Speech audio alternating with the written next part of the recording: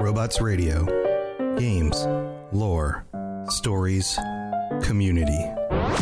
Just press play.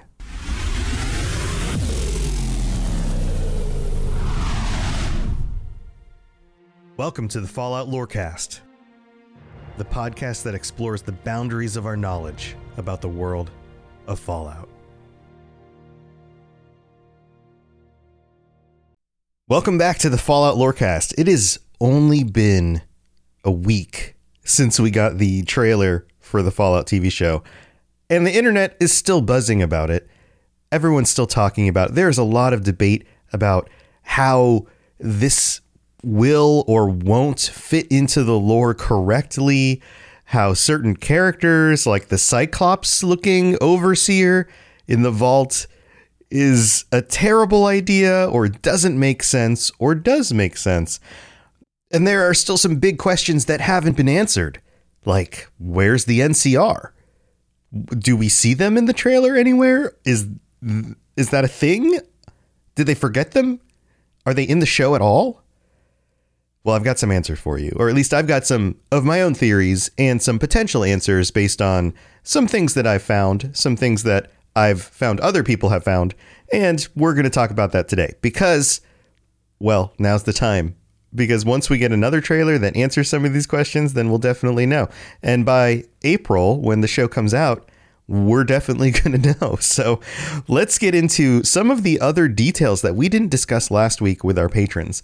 First of all, there's a question about who the Brotherhood of Steel is fighting in the trailer. There's a scene where Maximus is running and he's with some of these other soldiers in their power armor. There are explosions going off. So right off the bat, we know they are not fighting Yao Guai bears, or they're not fighting death claws or something like that. They are fighting a force that uses modern, quote, I'm putting that in quotes, modern technology for weapons. Who is this? What is going on with this conflict here? Is this the Enclave? We don't have any hints about the Enclave so far. Is this another Brotherhood faction? Is this a splinter group like we've seen before? Is the Brotherhood fighting against themselves? Is there some sort of internal conflict, a civil war of sorts among members of the Brotherhood? Or is this enemy here the NCR? Are we getting a continuation of the Brotherhood versus NCR war? This was something that was talked about in Fallout New Vegas. It happens before the events of the game. There are characters who remember the war. They were part of the war.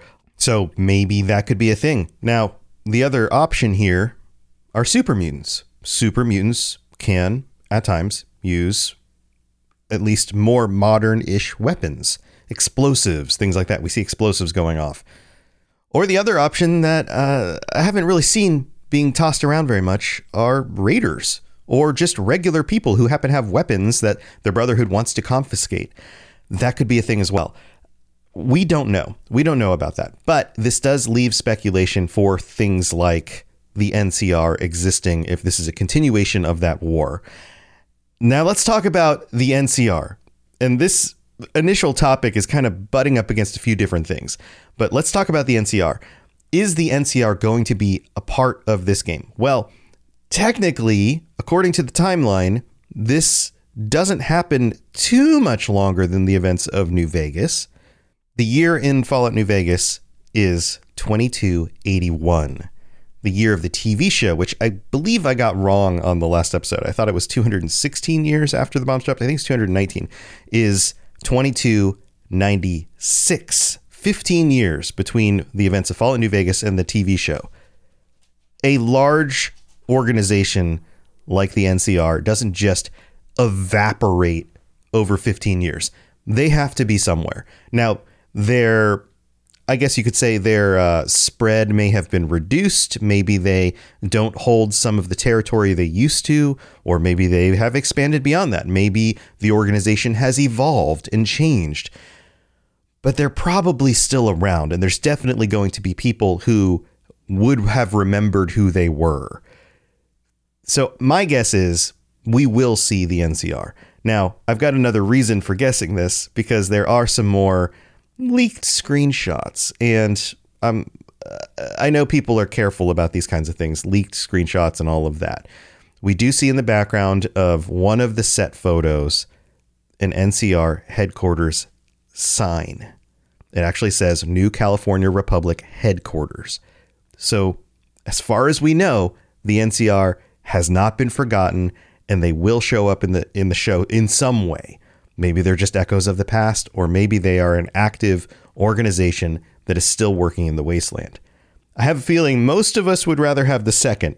We still want the NCR around because they're an interesting group, and there's a lot of cool backstory and history between them and the Brotherhood and vault dwellers working with them in order to do certain things. So I think we're going to see some NCR stuff. I think it's going to be one of those topics that shows up in the show and doesn't work as well and as exciting in a teaser. I almost said teasy, a teaser trailer as dudes in power armor and Brotherhood of Steel stuff going on, right? So I think that one we can kind of put to bed. So let's go back to the Brotherhood discussion. Here's a fun little find. In one of the frames of the trailer, there is a symbol of the Brotherhood up on like a pole. You can see it. It's the wings and the sword and the gears.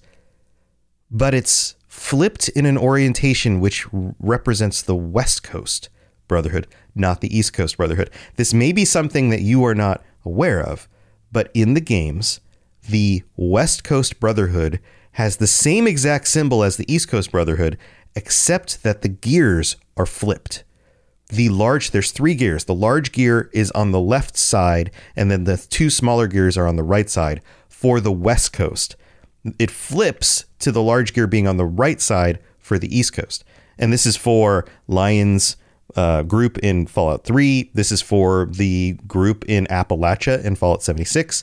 This is also for the Brotherhood in Fallout 4. Each of these individual groups have symbols that correlate to the side of the country that they're on, and the gear is closer to the right for the East and closer to the left for the West.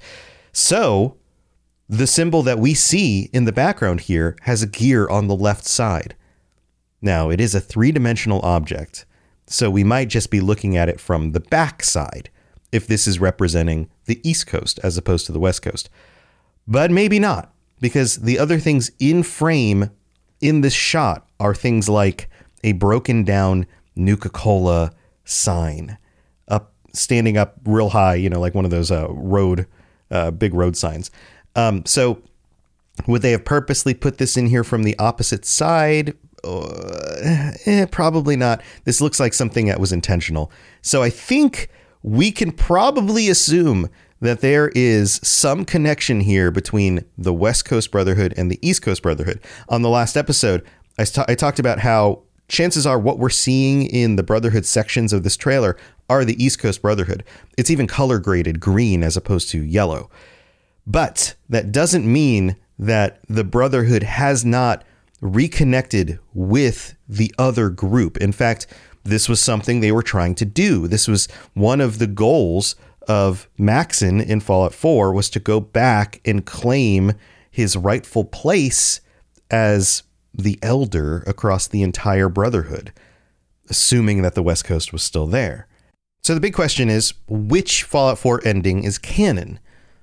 All right, so let's take a look at some of the evidence we have. I'm going to go out on a limb here, and I'm going to say that the Prydwen was destroyed. And I think we can know this because of the name of the big ship that we see. We talked about this. The big airship that we see in the trailer is called the Caswennen. Caswennen is the name of a beach. And you're probably going, okay, wait, how does this make any sense? Well, it's because the Prydwen was the name of King Arthur's ship. So in Fallout 4, their headquarters, their main ship, the big airship, is named after King Arthur's ship, his boat. And this comes from like Celtic lore. And there's all these weird names. That's why the name sounds so strange, is because it's from the Celtic. It's not an actually English word. So the Prydwen being destroyed means that it would have crashed, right? A ship that crashes goes aground. King Arthur's ship in some of the old mythology, some of the old stories, goes aground on the Caswanen beach. That's the thing that destroys the ship. Now, what if the remnants of the Brotherhood on the East Coast take those pieces and put the ship back together, or use some of the parts that remain in order to build a new airship? And then they use that airship to cross the country in order to make it over to the West Coast again. Now, another theory would be that somehow these two ships were designed around the same design, and so they had similar names based on the same mythology because they were like sibling ships. But I don't think that makes sense, because why would you name one of the ships the ship that King Arthur used, and then you would name the other ship the beach that the ship wrecked on? It doesn't make sense unless you have some sort of real world situation where you are naming something after an event that happened. Like, what? This ship is the thing that wrecks the other ship. Let's name both of the ships. That doesn't make any sense. What would make sense is this ship wrecked, but we've resurrected it. So now we're going to name it something in memory of the resurrection of the ship. Thus, the Caswanen. There's also more to this, because the original name Prydwen in the oldest stories eventually got replaced by the name Gwenin. In some of the stories, King Arthur's ship is called the Gwenin. So if you're going to make two ships at the same time, why not call them the Prydwen and the Gwenin? Because they both represent the same thing. They're both based on the same design on King Arthur's ship, using that as a theme for royalty. And that whole naming structure even goes towards the concept that Maxon was trying to rule over everything. He was extending his grip and his control. So that name would have made more sense if there were two ships that were built somehow, or two ships built off of the same design. Having something named the Caswanen very, very highly, to me, indicates the resurrection of the Prydwen, or the knowledge that the Prydwen at least was destroyed, and they were using that in order to build a second ship somehow. So before we move on from the Brotherhood, there's one more detail I wanted to discuss about them. It's something that if you watched Oxhorn's video where he dissected the trailer, this is something that he brought up, and I think it's a very good point. One of the things that is noted about the Brotherhood in the description of the different groups that is given with the TV series is that they are seeking power. They are seeking to control, to dominate, and to protect the wasteland. But there's no mention of them being a tech cult, which is exactly what the Brotherhood is. First and foremost, they are a technology cult. They are the people, and we talked about this on the last episode a little bit, they are the people who believe that they know how to use best the technology that led to the destruction of the world the first time. And they are the ones who think they should be wielding it in order to keep the world safe from that technology, but also to use that technology against the other things that are out there. They are first and foremost a tech cult. They are secondly concerned with the health and safety of the people of the wasteland. And that is only in some situations. Most of the time, they're looking out for themselves first. There are some groups like Lion's Group that have a certain sense of willingness and openness to the people of the wasteland to pull people in from outside and to kind of work deals with them in order to manage the cooperative safety of people out in the wastes. That's not always common. And Oxhorn's big point on this was that it doesn't mention that they're a tech cult.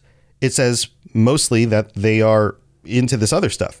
So did the show get that wrong? Did they miss the point of who the Brotherhood is? Or, and here would be my counterpoint to that, this group of the Brotherhood has lost their direction. They've gone past the idea of wielding technology and accumulating technology, and they have some sort of new primary objective. Now, does that mean that this is a breakaway group from the original group? Or, like we discussed in the last episode, is this a decision of leadership? Because one of the things that you could say also about the early Brotherhood is that they only promoted from within, They rarely, if ever, let anybody into the group from outside who wasn't already a part of that early Brotherhood group. But that's not true for the entire timeline of the history of the Brotherhood. By Fallout 3, it's been a significant time period past, and they've lost enough people that Lions is willing to recruit from the outside. In Fallout 76, there are recruits that come from outside because they are this splinter group with only a limited amount of resources and manpower. And so they do pull from outside. The point here is that primary objectives and ideologies and working plans for how things are supposed to go change based on the scenarios. And maybe that change leads to conflict in the TV show. It may not be that the writers got it wrong. It might be that they're setting up a storyline. And I think that's probably the direction this is going in. So coming up after the break, we are going to be discussing the Cyclops Overseer and how that does or doesn't make sense, and Walter Goggins' ghoul character a little bit. So don't go anywhere. We'll be right back. All right, so everybody knows how VPN services and ExpressVPN can protect your privacy and security online, right? But did you know that there are some secret hidden benefits to using ExpressVPN, like unlocking movies and shows that are only available in other countries? So if you're like me, you probably enjoy watching shows on Netflix, for example. Well, with ExpressVPN, you can unlock the UK version of The Office or Parasite from South Korean Netflix. Over 100 different countries. All you have to do is change your location and refresh Netflix or whatever, Hulu, BBC iPlayer, YouTube, you name it. In fact, when I set it up for myself, I was surprised at how easy it was. It just installs and then loads up and works. And it works on more than just PCs, phones, media consoles, smart TVs, and so much more. So if you want to access hundreds of new shows, use my link right now, expressvpn.com/falloutlore, and you can get an extra 3 months of ExpressVPN for free. That's expressvpn.com/falloutlore. expressvpn.com/falloutlore to learn more. Hello there, old chap. Good to see another of General Atomic's finest, still eager to serve. All right, welcome to the middle of the show. We've got some new patrons to welcome. Everett, Andrew W., and Nukahead77. Welcome to the Patreon. Thank you for signing up. I'm so glad that you're here.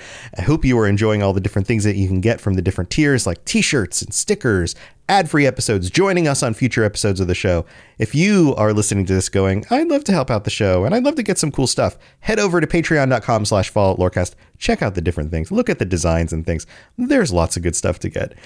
We also have to shout out our Sentry bots, Germinator and Skyroads, and thank you to all 78 of our current patrons. I really appreciate you. Thank you so much. Also, if you'd like to leave a 5-star review on Apple Podcasts, I will read it out on a future episode of the show, like these 2 reviews that came in recently. This one's from Drew901901 in the US, who writes, Florida man simps for Fallout. I guess that's me, huh? I have been a listener for a while, but have yet to review. Well, here it is. This podcast, along with many others on Robots Radio, I hope I got that right. Yeah, you got that right. It's Robots Radio. Helps me get through the work week. Andrew, well, you're welcome, Andrew. Thank you for taking the time to leave that review. Also, this from C112283888883:8 : That is the most complex name I think I've ever read on the show. Amazing podcast. Just found this podcast and have been binging. Thanks, Tom. Well, thank you so much. I'm not going to try and say your name again. I appreciate that. Also, you can rate the show on Spotify. You can share it with your friends. All of that stuff is extremely helpful, and I appreciate every single person who has even contributed the tiniest little amount to making this show happen. Thank you so very much. All right, let's move on. We've got more to talk about with Cyclops Guy and Walter Goggins, so here we go. If you have any questions about Nuka World, I'd be delighted to answer them. Okay, I'm going to leave Cyclops Guy to the very end because we have to talk about Walter Goggins just a little bit here. So first of all, one of the big questions that has come out that people have noticed, they have seen the pictures of other ghouls. There have been like set photos and people in ghoul suits. Those ghouls look messed up. They look like they've been out in the wasteland for 200 years and the mutation has really, charred their skin off, that kind of thing. Yeah, that's normal. Like, I think we might be looking at a picture of a feral ghoul, because if you look at the regular ghouls and then the feral ghouls, oftentimes they look a little bit different in the games. The feral ones look a little scarier. I get it. That totally makes sense for that, right? But some people have been like, yeah, but look at Walter. His face isn't really that bad. It's kind of okay. I mean, it's not okay. He's missing a nose. He's got, like his skin looks kind of messed up. He's got kind of that skull shaped face. Like the skin is really thin, but he definitely doesn't look as creepy and weird as some of the other ghouls that we've seen. So what's the deal? He's been around for like 200 and something years. What wouldn't he look worse? So here's the thing. 2 theories on this. First of all, from a meta perspective, he needs to be somebody that we want to look at. As viewers of a TV show, sitting on a couch in an evening after working a long day, if we're going to have a character big in front of our faces on our big TVs, which lots of people have big TVs now, the character needs to be at least pleasing. They can't be so gross that every time they pop up on screen, everyone goes like, oh God, that guy again. They have to be kind of a pleasing character to look at. Also, the way the face looks, they've talked about, and Todd Howard even talked about this on one of the interviews, you have to still see Walter underneath it. He has to be able to emote through the makeup. So we need to get that human quality of him coming through, or it wouldn't work. If you piled on more covering on his face, if you made him look more messed up, he's not going to have that same kind of feeling. In fact, they kind of wanted him to be hot, was the quote. This idea that like you can see the human underneath still. And he's somebody who isn't terrible to look at, even though he's a ghoul. So I totally get that from like a meta perspective. But what about in the lore? What about in the world of Fallout? How do you get a ghoul that doesn't look as terrible as other ghouls? Well, think about it. We get lots of different ghouls in the games, but they all don't look exactly the same. You have some that have pieces of flesh clearly still feeling off that are so ghoulified that they're glowing and irradiating everybody around them constantly. And we do have instances of non-feral ghouls who glow. That is a thing.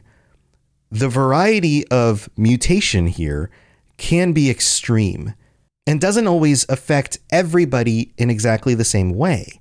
Maybe he wasn't as destroyed in a like physical way, but he was still irradiated enough in whatever situation he was in order to ghoulify him.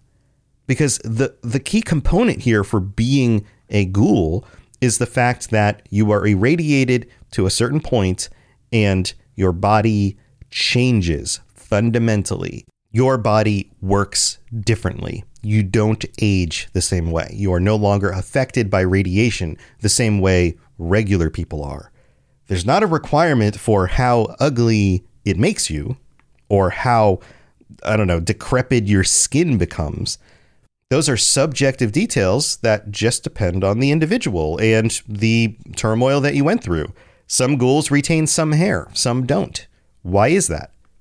Well, because their bodies decayed and changed in different kind of specific ways. So I don't have a problem with him looking a little bit more handsome, a little bit less destroyed, a little bit less ghoulish than maybe some of the ghouls can look. But I also think that that's a good thing for us as viewers. And I think it gives us a clear understanding of a distinction between him and some of the scarier ghouls that we might see in the Wasteland. We as a viewer can look at the two of them and go, okay, they are not the same. This one, you can still see the humanity in them. This other one is some sort of nightmare creature. They're different. And I think that's important, especially for TV viewers. Playing up the idea of, oh, it's a ghoul. Is it safe? Is it dangerous? In the video game, and having them look more similar, at least early on when you first jump into one of the games and you're not sure what to expect around each corner, that plays pretty well. But I think for a TV audience, it needs to be a little bit more clear. This is who this is. They might look a little messed up, but they are still distinctly a person. And so the decisions they make, the kinds of things that they do, will be judged on them being a person, rather than the potential of them falling apart at any moment, losing their minds and going feral. I think we need to clearly see his character as a specific person with a slightly different effect to the way he has to live his life, if that makes sense. So we've got Walter Goggins.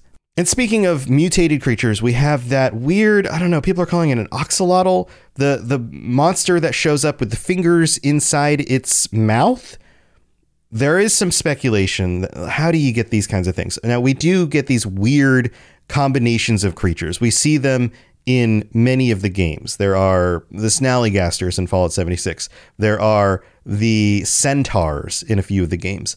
These weird combinations of body parts and things like that. That can happen in, for example, the FEV vaults. They're not vaults, but the FEV facilities where they're doing research and those kinds of things. But if we're going back over to the West Coast, we cannot rule out the possibility of the remnants of the Master and the experiments that the Master was doing. Are we seeing the fallout of that an extra 100 and something years later? Maybe. Are we going to see the Master as a villain? Did he somehow not actually die? Or was there some remnants of him that has mutated back to life in some gross, terrible way? Or whatever. Maybe. I don't know if that's a great idea, but we might be getting these little pieces of history that kind of point back to the things the Master was doing and the connections of the Master to the super mutants and that stuff. So that might be fun. A little bit of a hint at that. I could just be speculating on that one. But here, let's talk about the Cyclops, because he is a really, really hot topic on the internet right now. A lot of people are like, I like everything in the trailer, but this guy needs to die and stuff like that. Okay, maybe you just don't like the way he looks or something, but I think the core component and the core problem here is that people are looking at this character and they're going, we've, first of all, never have had a Cyclops before. That's not a kind of thing that we have in the Fallout games. Also, why would the Overseer have some sort of very clear mutation if everybody in this vault has been in this vault since before the bombs dropped and they've been safe? How does that make sense? And I think, again, we as a community are a little bit short-sighted on the possibilities here.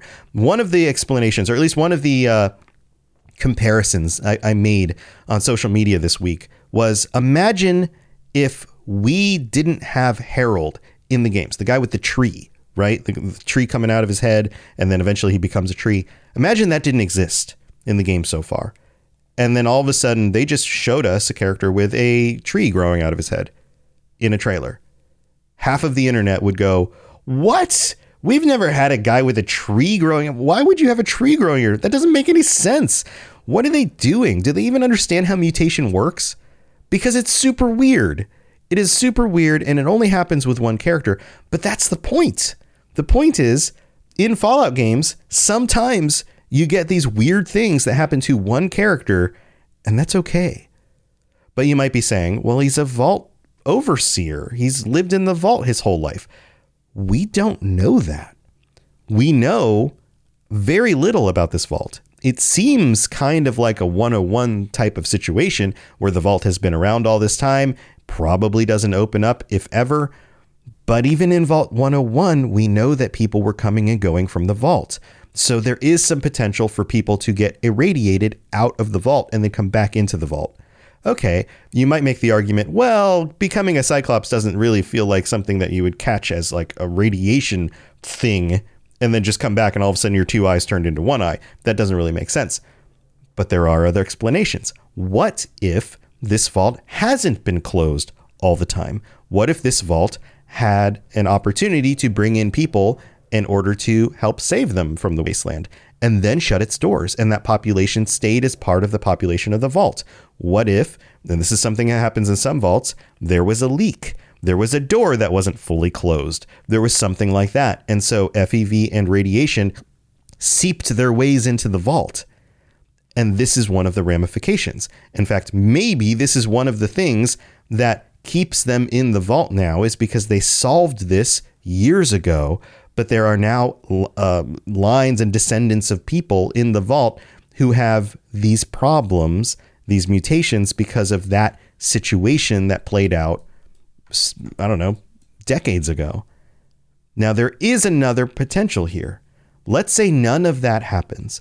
There's nothing going on with FEV and radiation that's causing somebody to become a Cyclops. You have people who have lived in a vault for 219 years. That is a lot of human generations. If you measure human generations on a 20-year cycle, that is 10 to 11 generations of people, of a limited pool of people living together, procreating, making children, those children making children, those children making children. After a certain amount of time with a limited population, there will be inbreeding.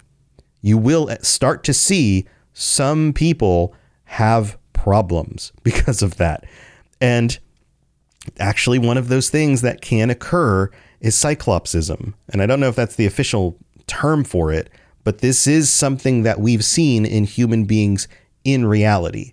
So the very simple explanation of the vault did what it was supposed to do, human biology just couldn't keep up and keep everybody looking like regular people the whole time, could be the explanation.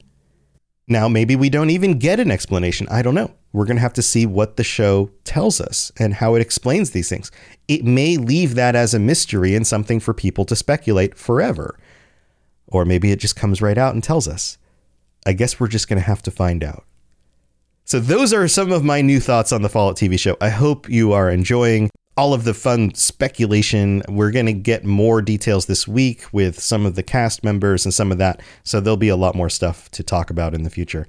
But I hope you're also having a wonderful week. And I guess until next time, I don't know, keep your mind open. Let's try to be positive and hopeful. And then hopefully the show turns out great, surprises us, and we can all just keep on living our lives being happy and not creating these weird limitations that people like to do on the internet about how, well, this is clearly wrong and this isn't going to work. Oh, and one last little thing. There is some speculation that maybe a little Vault Boy bobblehead was shown somewhere in the trailers. It's like blurry shot. I don't quite see it, but it does look like the right colors for an object like on a desk. I think we're going to get bobbleheads for sure. All right. I'll see you next time. Stay safe out there. Bye, everybody. To plug into everything else we're doing, check out robotsradio.net. Reach out to me on Twitter at robots_radio. Check out the Robots Radio Rocket Club, where you can join me and a bunch of our other creators creating your podcast, starting a new podcast, or helping your current podcast grow. There's more information about that on robotsradio.net as well. And you can always talk with us and the entire community, over 2,000 people on the Robots Radio Discord. Come join us. We'd love to chat with you. See you guys next time.